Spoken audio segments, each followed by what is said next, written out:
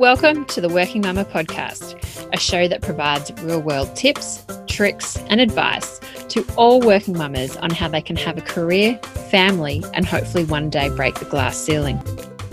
Welcome, Emily. How's your day going? Good morning. It's going really well. As you would know, we're in our fifth lockdown here in Victoria. It's a little bit challenging juggling work, a small business, running a household and looking after what I refer to now as my firecracker toddler at home. But there's no complaints. Sun is shining today in Melbourne, which is a rarity in winter, and definitely keeping busy. Oh, it certainly sounds like it. You're wearing many hats, so I can't wait to get into it. Me too. So do you want to just tell us a little bit about yourself and what's been your career pathway? Because I know it's been interesting. Absolutely. So it's been quite diverse. When I left high school, I made the decision to study social science, and that was a last-minute change. Throughout my entire high school education, I was adamant I was going to become either a sports scientist or a physical education teacher. But in the last 2 years of high school, I really started to develop an interest in the social sector and social science. So I studied social science at RMIT University, and whilst studying, I worked part-time in a number of different sectors. I worked in the healthcare sector for a couple of years. I also worked in the telecommunications sector. And when it was time to search for a permanent employment opportunity, I recall some very wise words that Dad said to me. I believe I was in year 7 or year 8 at the time. And that was, Emily, when you find yourself in a position that you're going to start looking into companies that you want to work for, make sure you find an organisation or a company where you can align your personal values to their company values. And at that time, it made some sense, but it makes a hell of a lot more sense now. So what I did is I didn't necessarily focus on aligning my skills to the particular jobs that were being advertised. I started to research into some of Australia's biggest companies. And I actually landed, it was back in 2004, I landed a job within the finance sector. Now, at the time, I did not study finance. In fact, accounting was probably one of my most weakest subjects in high school. But what I did find was this incredible organisation that was extremely progressive in the way that they were addressing key social, economic and environmental issues, and a real rarity in the financial sector. The reality is that our banks tend to get bashed in the media, but they also do incredible work within the community. So for the past 16 years, I have worked for one of Australia's largest financial institutions, and for the past 12 years, I've been a dedicated relationship director in supporting our social sector and social enterprise strategy here in Victoria. I love my role. I love the customers that I get to connect with on a daily basis. I enjoy the people that I work with. I welcome the opportunity to engage in the development of our strategies for the sector. I've been given a lot of opportunities as a female leader within the business over the years. I've never really had a reason to look elsewhere. During my time working in the corporate sector, I've also had a career as a sports person. I was a competitive athlete for a number of years, actually competing internationally as a bodybuilder. And again, my employer gave me the opportunity to take sporting leave and I was preparing for competition. So again, really a great reflection of taking some time to choose the right corporation to work for that actually is going to support you not only professionally and personally. And that sporting career spiked my interest in the health and nutrition space. When I was on maternity leave, I returned to study and formalised my qualification as a nutritionist and a wellbeing advisor. So in addition to a pretty busy corporate life, I also run a side nutrition business supporting men, women and families and also the corporate sector in really starting to develop a more positive relationship with food. And also you've got a daughter as well. How old is she now? I do. I have a firecracker toddler. She is 2 years and 2 months old, little Frankie. So she is an absolute gem, a joy. She is definitely our rainbow. We had quite a challenge, a few fertility struggles along the way, but she certainly had made all those tears and years of hard work worthwhile. Those rainbow babies certainly do. I've got 2 myself. Such a joy. They are. So all the struggles that you go through, it just happens to be that as soon as they're born, It's not that you forget the journey that you've been on, but it certainly makes everything that you've been on so much, you know why you've gone through all the pain to get there. Absolutely. No, so those rainbow babies are certainly very special. So understand not all the struggles that you've been through, but some of them, I'm sure. So really looking forward to today's chat. So we're going to be talking all things nutrition related, which is just such an interesting topic, because I know that I think in different phases of parenting, in my experience, that you've first of all got your challenge of, breastfeeding, and then it goes into, sleep and things like that. And then once they start eating, that's a whole new ball game. Isn't it doesn't last. It doesn't last a week. It lasts literally years. I think for the last 2.5 years with my son, since he started solids, it's been a journey. I think that can also be a polite way of referring to it for many parents as well. Yeah. And I know that it's a real headache for a lot of parents, like in terms of managing the juggle between career and parenting, and that meal planning and dinner time stresses is probably because you've just had a long day in the office and you're like, oh no, dinner time. Yeah. Because you've also got tired kids that have come home from childcare or from care and things like that. And even for myself, speaking from experience, it can be a bit of anxiety and tempers can get flared and things like that. It certainly can be. So how can we navigate this interesting time, I would say? Again, a very polite way of putting it for some families. Look, with dinner and food acceptance and things like that. And I know that's a very loaded question. No, look, there is absolutely no doubt that when it comes to meal preparation, in particular for dinner time, that planning is key. And in fact, a study back in 2017 showed that adults that plan their meals ahead of time are, number one, going to follow nutritional guidelines more closely.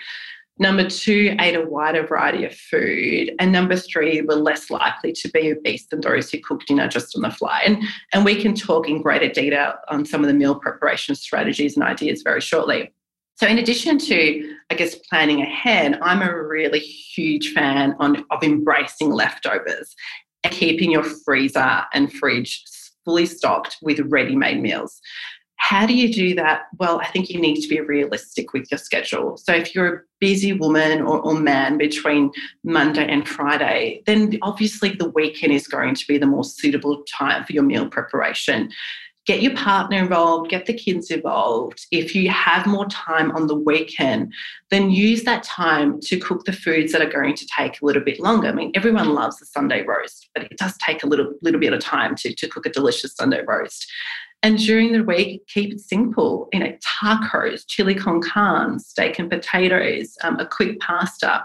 And whilst making those, you can also inject a bit of fun and activity when you get the family involved. So you can have themes associated with the meals on a weekly basis, meat-free Monday or a taco Tuesday.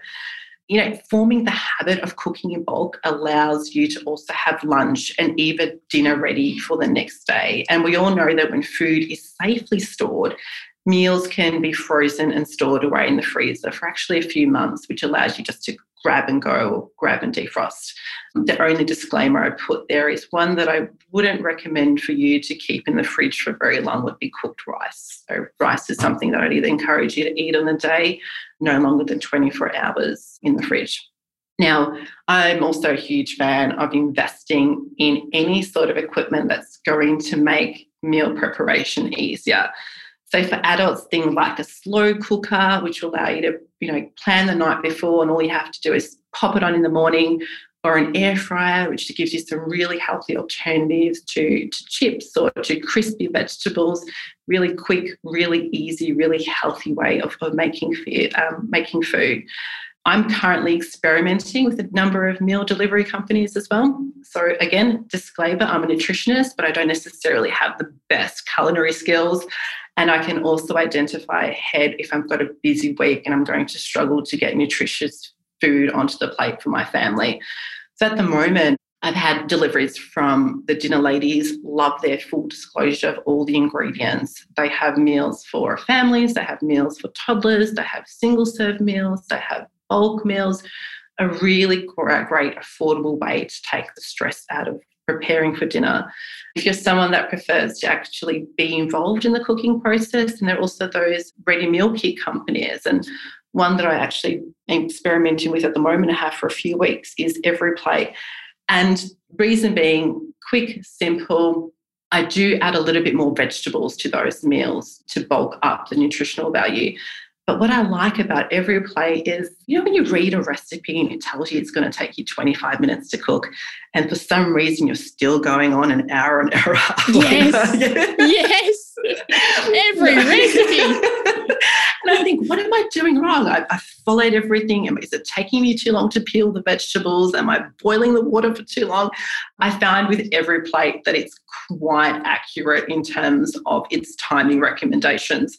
And most of the meals, in fact, don't take any longer than 35, 45 minutes. So I'm a huge fan at the moment of the meals that I'm experimenting with there. So one pot wonders. Casseroles, stews, even pies. If I'm making a pie, I try to use a pan that I can transfer straight to the oven. So I'll cook the inside, mince the vegetables, and I'll pop the sheet of pastry on top and then put it in the oven. So it just sort of saves not only, I guess, the washing up, but it just means I don't have to be roaming around for an extra, utensil on what is already quite a stressful situation. So, to summarise, I guess stress at dinner time just isn't about the cooking process. When we think about dinner, we're probably already subconsciously thinking about, the cleanup and dealing with the whining kids who are telling us that they're hungry from the moment we've picked them up from school. And then they may not like the food that you've just put in front of them either. Exactly. So I guess one of the mistakes that parents made is they either deny the child of a snack after school, which means they're just going to whine and whine even more, or they're giving them a snack option which isn't nourishing and keep them full for a little bit longer until dinner time. My advice there would be, if they're asking for a snack, cut them some fruit, give them some vegetables with a side of hummus or some avocado dip. If they are telling you they're hungry, they most likely are hungry. By the time it gets to dinner, whether it's 1 hour or 2 hours later, you want everyone to be in the best mood possible. And we all know that we don't function optimally if we're hungry. So don't deny them snack. Give them a snack. Just make sure it's a good choice when it comes to giving them the snack option. And post-dinner, share the load.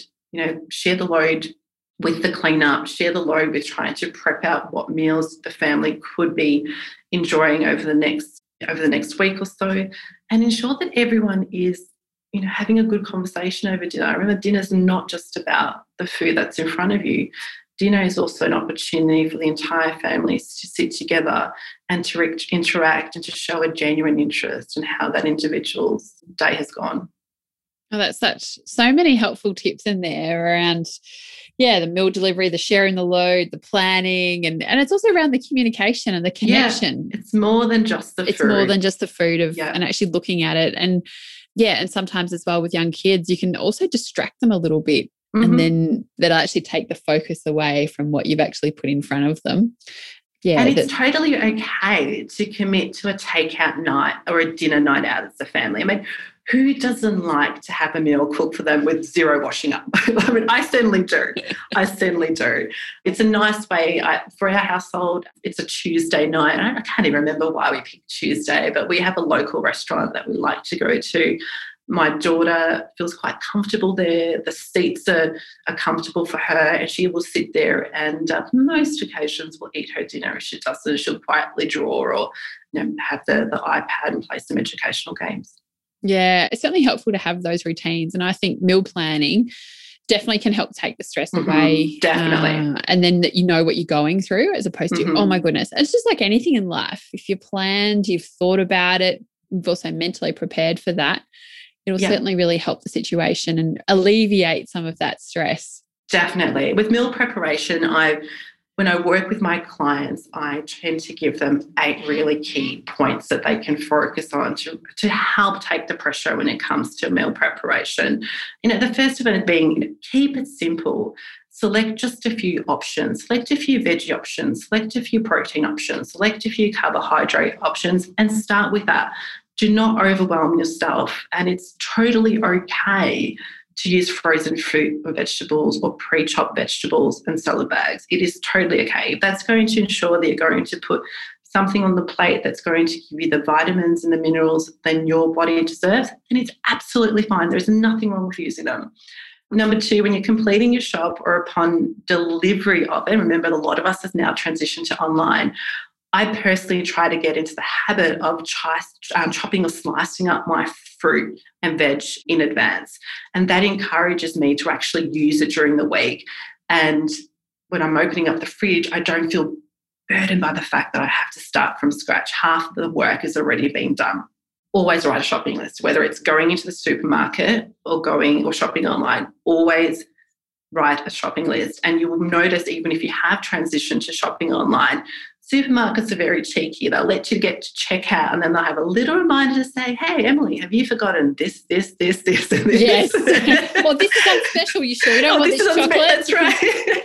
And it's often something that's a little bit more of a treat than something that you actually need. So if you write this, you're more likely to stick to purchasing only the items on the list.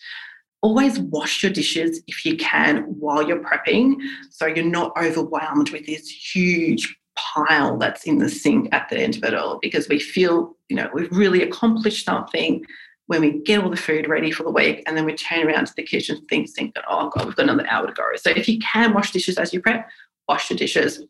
In terms of chopping your fruit and veg, to make sure that they cook and bake evenly, chop them in evenly sized portions. Multitask when you can. So roast your starchy vegetables while you're using your stovetop or the air fryer. I'm a huge fan of an air fryer. And with your vegetables like potatoes will bake pretty quickly in the microwave. And again, steamable veggie bags are perfectly okay to use. Store any surplus fruit or vegetables that you may have, making sure that these fruit or vegetables do have a low water content.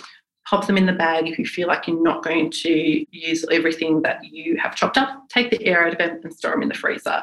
And again, in general, if food is stored correctly in the fridge, it will last about 3 days, and freezer for a few months. But just be mindful of foods like rice. I would either discard them immediately or consume them within a 24-hour period. One thing I absolutely loved as a new mum, my favourite mum purchase, there was many of them I didn't need, but I can tell you this was my absolute favourite mum purchase, and that was the Baby Cook from Biaba. Absolutely worth the investment because it saves parents so much time. This unicorn device, I call it this unicorn device because it steams, blends, defrosts, reheats safely and easily, and there's absolutely no need for a microwave, and it's serving nutritious food to your child from first solids all the way through to adulthood. And I say adulthood because I started using it for my own meal prep as well. So if you're expecting, or if you have a family member or a friend that's expecting, have a look into that because it will save any parents so much time when it comes to meal preparation for their child. What's it called again? I'm literally about to start my 5-month-old on solids in the next couple of weeks. So what is it? So the company is Biaba, and they've got 2 versions. They have a Neo and a Baby Cook, and beautiful range of colours to choose from. It looks perfect on, we have all those appliances where you're just like, oh, I wish it wasn't there because it makes the kitchen look terrible. These are actually so aesthetically pleasing looking as well. All right, I've written that down, and I'm now gonna go Google it. It is a game changer, an absolute game changer.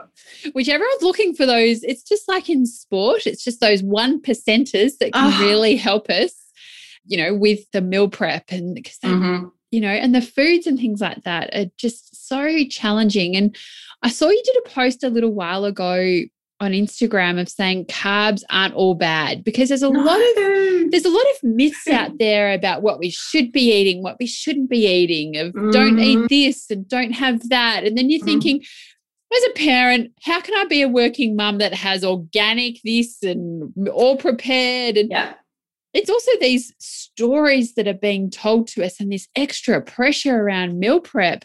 And you think, oh my goodness, like I'm just doing everything at the moment, and then I'm now being a bad mum because I'm not serving up my child the meat and 3 veg and all nutritious. But really at the end of the day, all I want is some carbs. So yeah, that's right. And carbs are not bad for you at all. carbs are the body's preferred source of energy. And when we're looking at good, the terminology, good food and bad food, I think we've got to remind ourselves that every individual is different with different needs and different goals.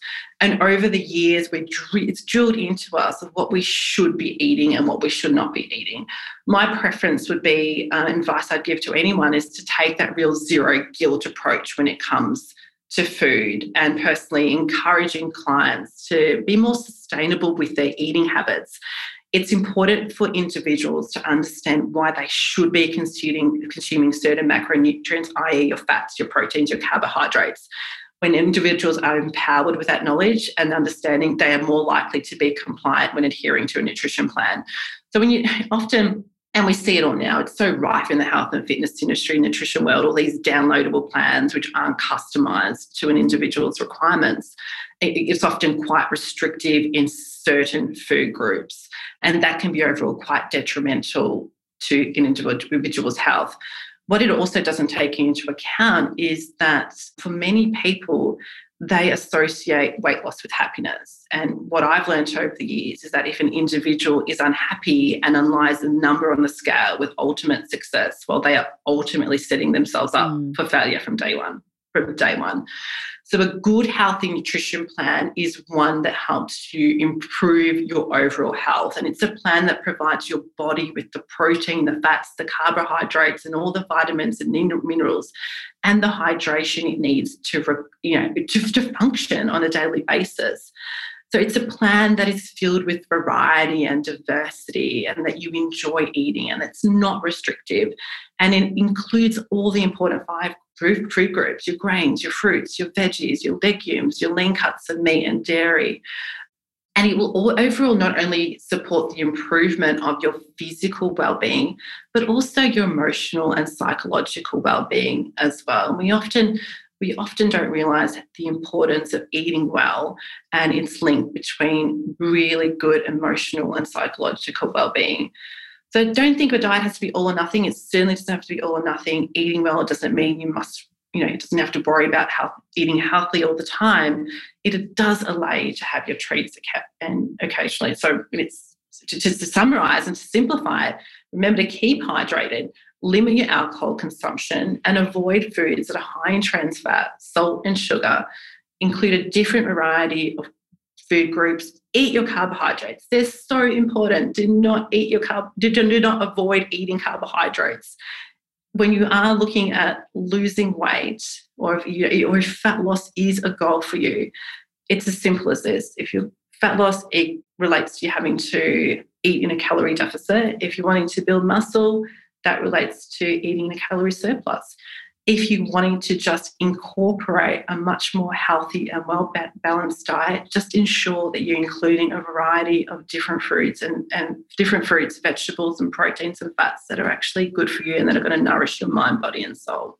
And it's what you said when you start around one of those strategies around meal planning. If you're planning for the week ahead, you can go, right, I'm having carbs on one day, maybe rice another day, I'm having fish on a different thing. So by actually meal planning, it allows you to go, okay, I want to eat all these different things. Yeah. And how can I then incorporate that into the week rather than going, oh no, what am I going to have? What have I had a few days ago? And just that stress. That way, by having a balanced diet, by planning it out, it certainly allows you to have that balance. And veggies are so versatile. Look at the humble potato. You've got humble potato, which you can turn into chips. You can turn into roast potato. You can turn into mash, either to serve on its own or put on top of a pie. I mean, I think we limit ourselves, and we are often quite restrictive in the way that we eat certain foods because we assume that potato has to be boiled in order for it to be healthy.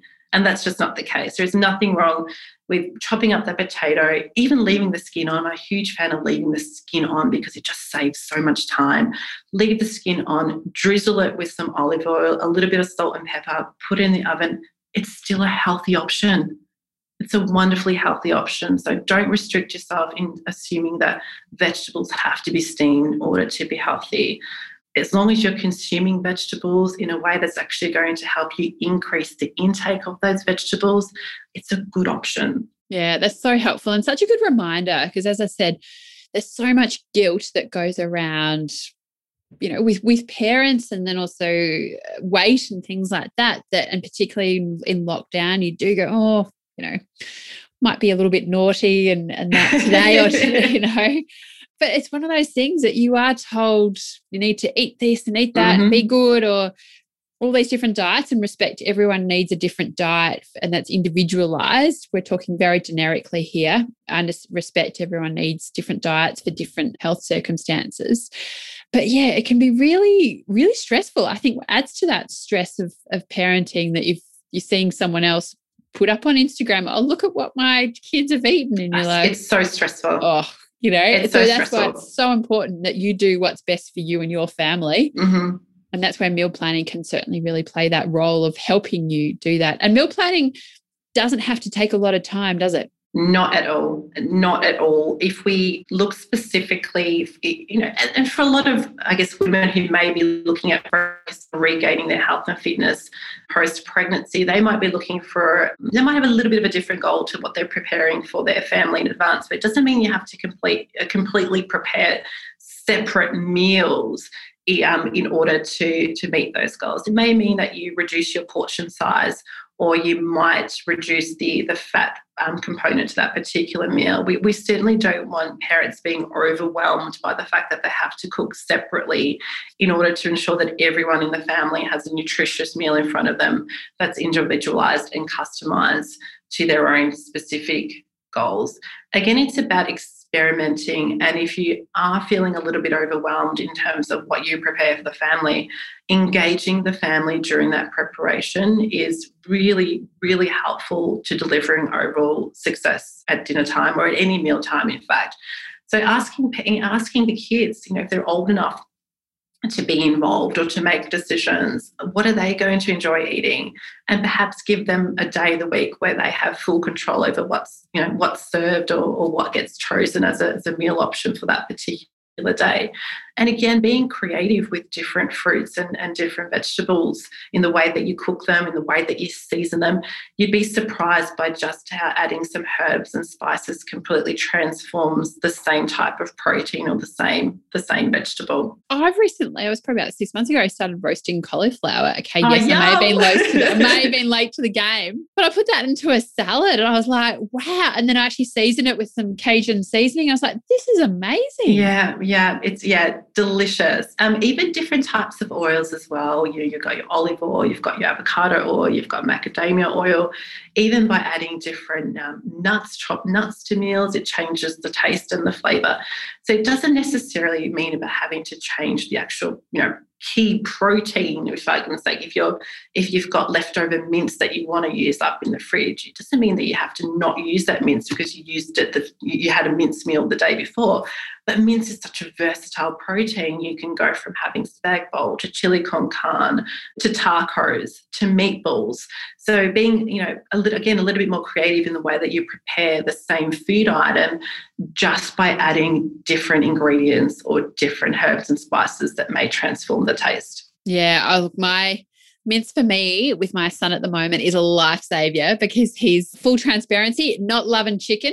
And so mince for us is actually the way that I'm able to get some protein into him and do it. So for me, It's whatever it takes. It's whatever it takes. And I've been very transparent, as you know, in my social media posts with the challenges we've had with my daughter. And from a very, very early age, I mean, even if I look back at breastfeeding, I didn't have the breastfeeding journey that I hoped I had. And we transitioned her to solids quite early on the back of advice from our paediatrician. Admittedly, I used to get so stressed when I would read the back of a formula tin and would tell me, based on her age, how much she should be consuming. And she, at that stage, may have been having a quarter of what that recommendation was. And there was days after days, months after months, where I would just cry because I felt like the one area that I would have absolutely mastered when it came to the upbringing of my child would be nutrition. I mean, I've studied this. I've lived and breathed this. It was so important to me. And we saw so many different specialists. In fact, that's where I learned that speech pathologists specialise in infant feeding. And we saw many different speech pathologists to help us on her journey. And remarkably, I don't know how, even with the little amount of food that she still eats, she's thriving, absolutely thriving. She's 90th percentile for her height. She's 75th percentile for her weight. I do not know how. Yeah. I do not know how. And a lot of the advice and recommendations that I do give to other families, they work. You know, they see the change in their child's eating patterns and behaviour when, you know, either they engage them during their preparation process, or they're plating up food where they have one food item which they know that they will eat, one that's a maybe and one that's a no. The little strategies which more often than not have overall success. In my household, oh no, my firecracker toddler is so stubborn, so stubborn. And sometimes it is about survival mode. We certainly don't give in to her demands and requests for chocolate too often. Again, I want to ensure that she's getting presented with good, nutritious foods. But sometimes, no matter what advice you give her, no matter what specialist that you see, you just have to continue to persevere on a daily basis. Stick to what is working for you and what's working for your child. If they are healthy, if they are being nourished, if you're encouraging the right behaviours, you would hope that in time you'll have a favourable outcome when it comes to healthy eating habits. Yeah, and that's such great advice and such a good reminder to tell people that, yeah, just stick with it and do what's really important for you and your family. And look, it's tough. It's a real struggle sometimes. Just to backtrack on something that you said earlier, you just said about having, like when you're plating up, having something that they like, sort of the maybes and the new one. Do you want to just explain a little bit more about that concept? Absolutely. So this is a concept that was introduced to us via one of the specialists that we were working with at the time. And by presenting those three different options, you know that, number one, the food that the child is going to eat, they're more than likely to eat it during that meal. So they'll pick it up and they eat it. With the maybe food, the intent there is that hopefully one day, with enough exposure to that particular food, that maybe food will become a yes food. And that no food, and I can assure you there's plenty of no foods in our household, by exposing the child to that no food on a regular basis, the plan is that one day will actually become a maybe food, a food that they'll actually pick up and at least put in their mouth. And even if they do spit it out, they've attempted it and have given it a go and have experimented with it. And so what do you do when you've got that no food in terms of wastage? Is it something that you then yourself know that you may eat, or just go, look, I've just got to write that off and not feel guilty about food wastage? In our household, there's not many foods that either myself or my partner do not eat, and we're very conscious of food wastage. So if she hasn't touched it, then it's probably okay to put back in the fridge and try again. If food has been touched or it has been out of its packaging or at room temperature for too long, unfortunately, you've got no other option but to discard it. Or if you've got pets, you've got a pretty happy household. Yeah, my dog sometimes is waiting just below. She loves it. Yeah. We've got a very overweight 15-year-old chocolate Labrador who's very happy with our daughter's eating habits. So there are many times where he does get the leftovers. So the no foods, again, they're more than likely not to touch it, because we try to serve her food that we are eating, again, not stressing her too much, but having to prepare meals separately for her. 9 times out of 10, James and I will just eat what she hasn't eaten. Yeah, that's such good advice and really helpful. So if you are struggling, having that approach of it is really important. And a good friend of mine is actually a speech pathologist as well. And I had no idea the role that they play in eating. Huge. It's something that is really helpful to actually also know that that's another health professional to actually then seek service and support from. So if you are going through some challenges and things like that, there are specialist speech pathologists, particularly for kids and nutrition. It is a field that you aren't alone if you're going through struggles, just like everything and a lot of topics that I speak on this podcast about. It's also letting you know that if you're struggling with food with your kids, even in your own self, particularly at the moment in winter, I am guilty of this myself, of going, yep, I'm just going to take that extra chocolate from the cupboard. I've even got ingredients at the moment for making Rocky Road at home. My husband said to me the other night, when are you going to make that?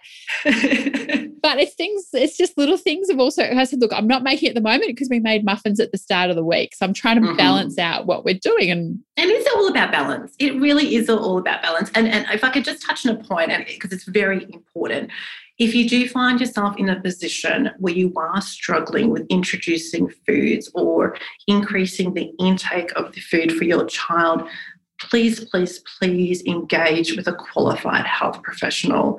Most nutritionists, in fact, aren't even qualified, and most people may not know this, but most nutritionists, unless they're a dietitian, aren't qualified to be treating people under the age of 16 years old. So ensure you're researching qualified pediatric dietitians and qualified speech pathologists who specialise in infant feeding. I know that there are many options available on social media at the moment, and yes, influencers may have had some success, but please, please, please, this is your child's health. Invest in ensuring you are actually appointing someone who's qualified to help you on this journey. That's such a good reminder and such a good point that, there's social media is rife to tell you at times when you're not doing the right things, but certainly won't be there when you're really in the trenches with it, because you seeking qualified people is such an important step. So thank you so much for that reminder. And just for ourselves as, new mums, even working mums, we can sometimes neglect our own health, and we'll go for just that quick snack item, or you'll have a little bit of just the kids' leftover lunch because you don't know when you're going to have the opportunity to get something again. And I just from even a personal experience, I find that my eating with a second child is probably worse than with my first, because with my first I had a lot more time naturally. Yeah. Second, you're just running from one kid to another. And obviously, health and fitness is very closely related back to your diet. So what are some steps and some strategies that we can take to start changing our mindset and our behaviours around the food that we and our diets to really also help our mental health, that will then make us feel a little bit better and just function overall? Yeah, absolutely. I think the number one step I encourage all my clients to take would be to keep a food diary for a few days, because this is going to capture what you are actually eating, and from there you can easily identify the nutrition gaps that you may have and that need to be filled. Now, people are often surprised when they review that diary and look back at just how much food that they are eating, and in some cases how little they are eating for whatever reason. And from there, you're able to then determine what your health-related goal is. Is it fat loss? And is it muscle building? Is it trying different foods? Is it introducing a greater variety of foods? Or perhaps it's about managing a particular illness or disease.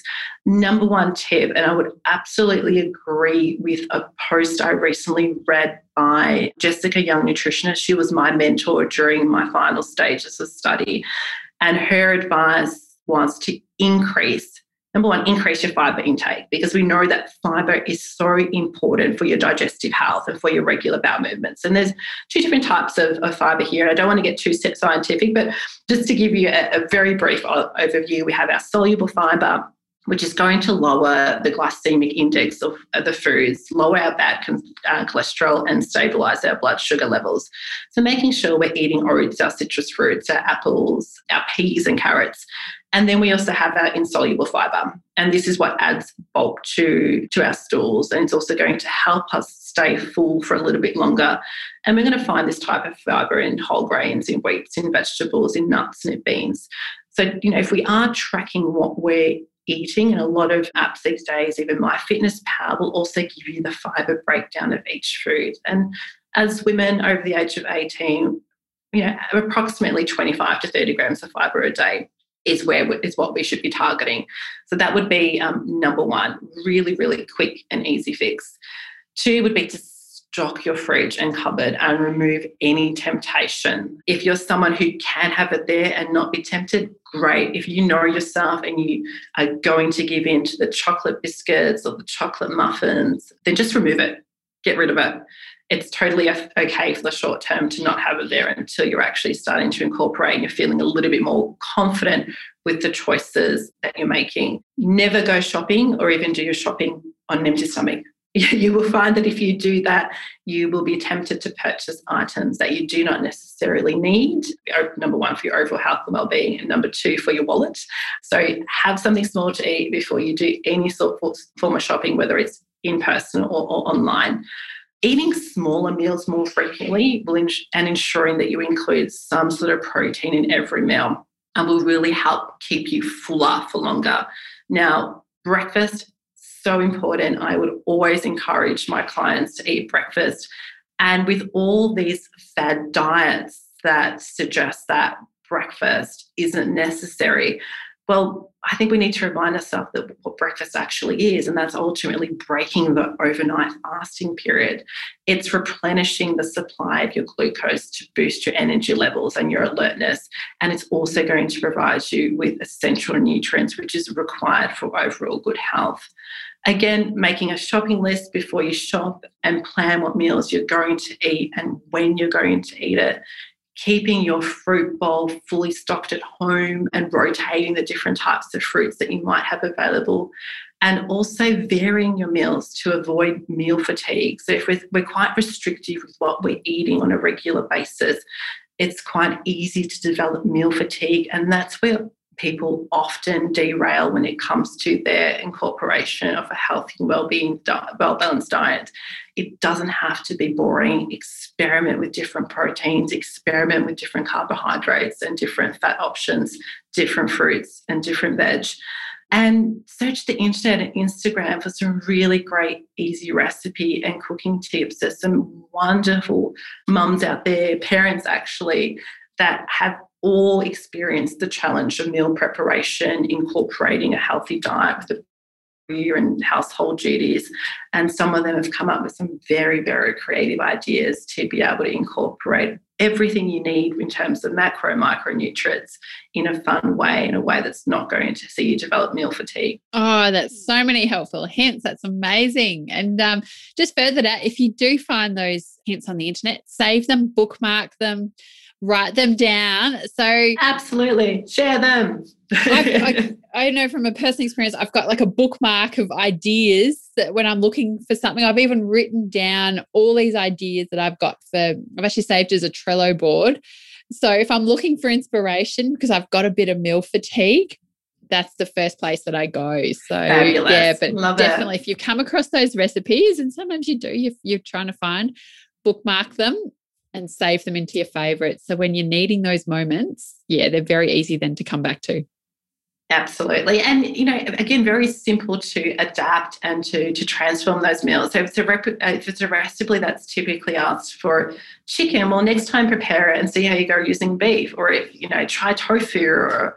So, you don't have to completely reinvent a recipe. Just substitute different proteins or different vegetables, not guaranteeing that it's going to be just as good, but you might be surprised. It's worth a try. It is worth a try, absolutely. Now, is there anything else you want to add, Emily, into nutrition for families and also particularly for women that you'd advise? Number one advice, and we have touched on this briefly, is please do not follow the advice of individuals who are not qualified to give you advice when it comes to specific goals. Often those meal plans that you're purchasing online do not take into account your individual circumstances, and that can sometimes lead to some pretty serious health consequences. We see it all the time now, nutrition coaches, and yes, they might have some very generic advice to offer, but if you're feeling like you need a little bit more specific advice, or you're not just being heard, or you have a particular illness or disease, please, please, please engage with someone that's qualified to give you that advice. When we look at calorie consumption, I guess we immediately assume an unhealthy lifestyle to the overconsumption of calories or not eating the right types of foods. But we need to remind ourselves that undereating can also be just just as a negative effect on your health and well-being as well. So if you're under eating, you're going to feel irritable, you're going to have low energy levels, you're going to feel hungry constantly. It can lead to anxiety, it can lead to constipation. So please ensure that you are consuming enough calories to support your daily energy expenditure. Some really quick wins, drink more water where you can. Increase your water consumption, and a really quick way to work out your recommended fluid recommendation or your water intake is a simple calculation of 30 to 35 mils of every body weight. Now, that's just of every kilo body weight, I should say. That's just a really rough estimate. If you're residing in a warm climate, if you're exercising, if you have excessive sweating, you are needing to boost that even further. But as a bare minimum, try to aim for 30 to 35 mil per kilo of body weight when you're determining how much water you should be consuming. I encourage that because even the slightest reduction in body water can trigger signs of dehydration. So you're going to feel dizzy, you're going to feel lethargic, you're going to have more frequent headaches. You might feel like your blood pressure is reduced. So do not neglect the importance of being optimally hydrated. And don't be afraid of your carbohydrates. Yes. They have such a fundamental role in the human body. We've already discussed that they provide our body that immediate fuel supply. They provide our body with stored energy, and they're so important with assisting digestive health and disease prevention as well. And when you're looking at increasing your protein, try to again include protein in all the meals that you are consuming, a little bit of protein at all those meals, because we know that protein does fill you up, which means you're less likely to overeat on other foods. And if you are someone who is fairly active, it plays such an important role to switch on the muscle protein synthesis when our body's ability to build and maintain lean muscles. So again, making sure that we are having an adequate amount of protein. If I was to review all my clients' questionnaires at the moment, I could confidently say the one macronutrient most females probably don't eat enough of is protein. So really paying close attention to your protein consumption. Oh, Emily, that's been fantastic. So we could talk all day on all these topics. We can. So I know you and I have had a number of chats offline, and we can certainly talk all day on a whole range of topics. So what do you do for self-care? Because you're a very busy person with a business, working in corporate, a young little firecracker is what you say. Yeah, she's a firecracker. What do you do for self-care? Look, and it's a timely question because when I was preparing for this interview, and I do believe it is a result of the most recent lockdown, but then again, I could also use that as an excuse. I have definitely neglected my own self-care, or as you refer to it, I like the terminology, fill your cup, over the past, I would say few weeks. For me time equals self-care, and that's important because I want my daughter to recognise that it's okay for mum to want to spend some time alone and on herself, and I want her to know that I value myself as much as I value her and as much as I value looking after her. And I can easily recognise when I haven't had enough me time because I tend to admittedly start to resent my partner. I start to feel really, really overwhelmed, and I feel isolated. Naturally, motherhood can make you forget about yourself. Life is absolutely hectic, and if it's anything like our household, at times chaotic. Yeah. And we're trying to juggle a career, we're trying to juggle family, we're trying to juggle relationships, a household, and extracurricular activities. So, I'm quite mindful of that. So when I am diligent with my self-care, it's very different to what it was pre-having, Frankie, which was very much about attending the gym on several times a day. I don't have the time to do that anymore, but it's still very important to me. Health and fitness is very important. So I find self-care as an opportunity to have a personal training session with a friend, or I've recently recommenced group fitness classes because they're quick, they connect me with like-minded people, and I actually don't have to think about the training ahead. That's all done for me. I love listening to a great podcast, getting my hair done, visiting my favourite beauticians for a facial, or even just doing a little bit more study on a topic that may be of real interest to me. I am on the back of preparing for this podcast. I'm also now about to, straight after this meeting actually, I'm about to revisit an opportunity to do some pro bono work, which I've always loved doing in the past. I haven't in the past few months because I just haven't had the capacity to do so.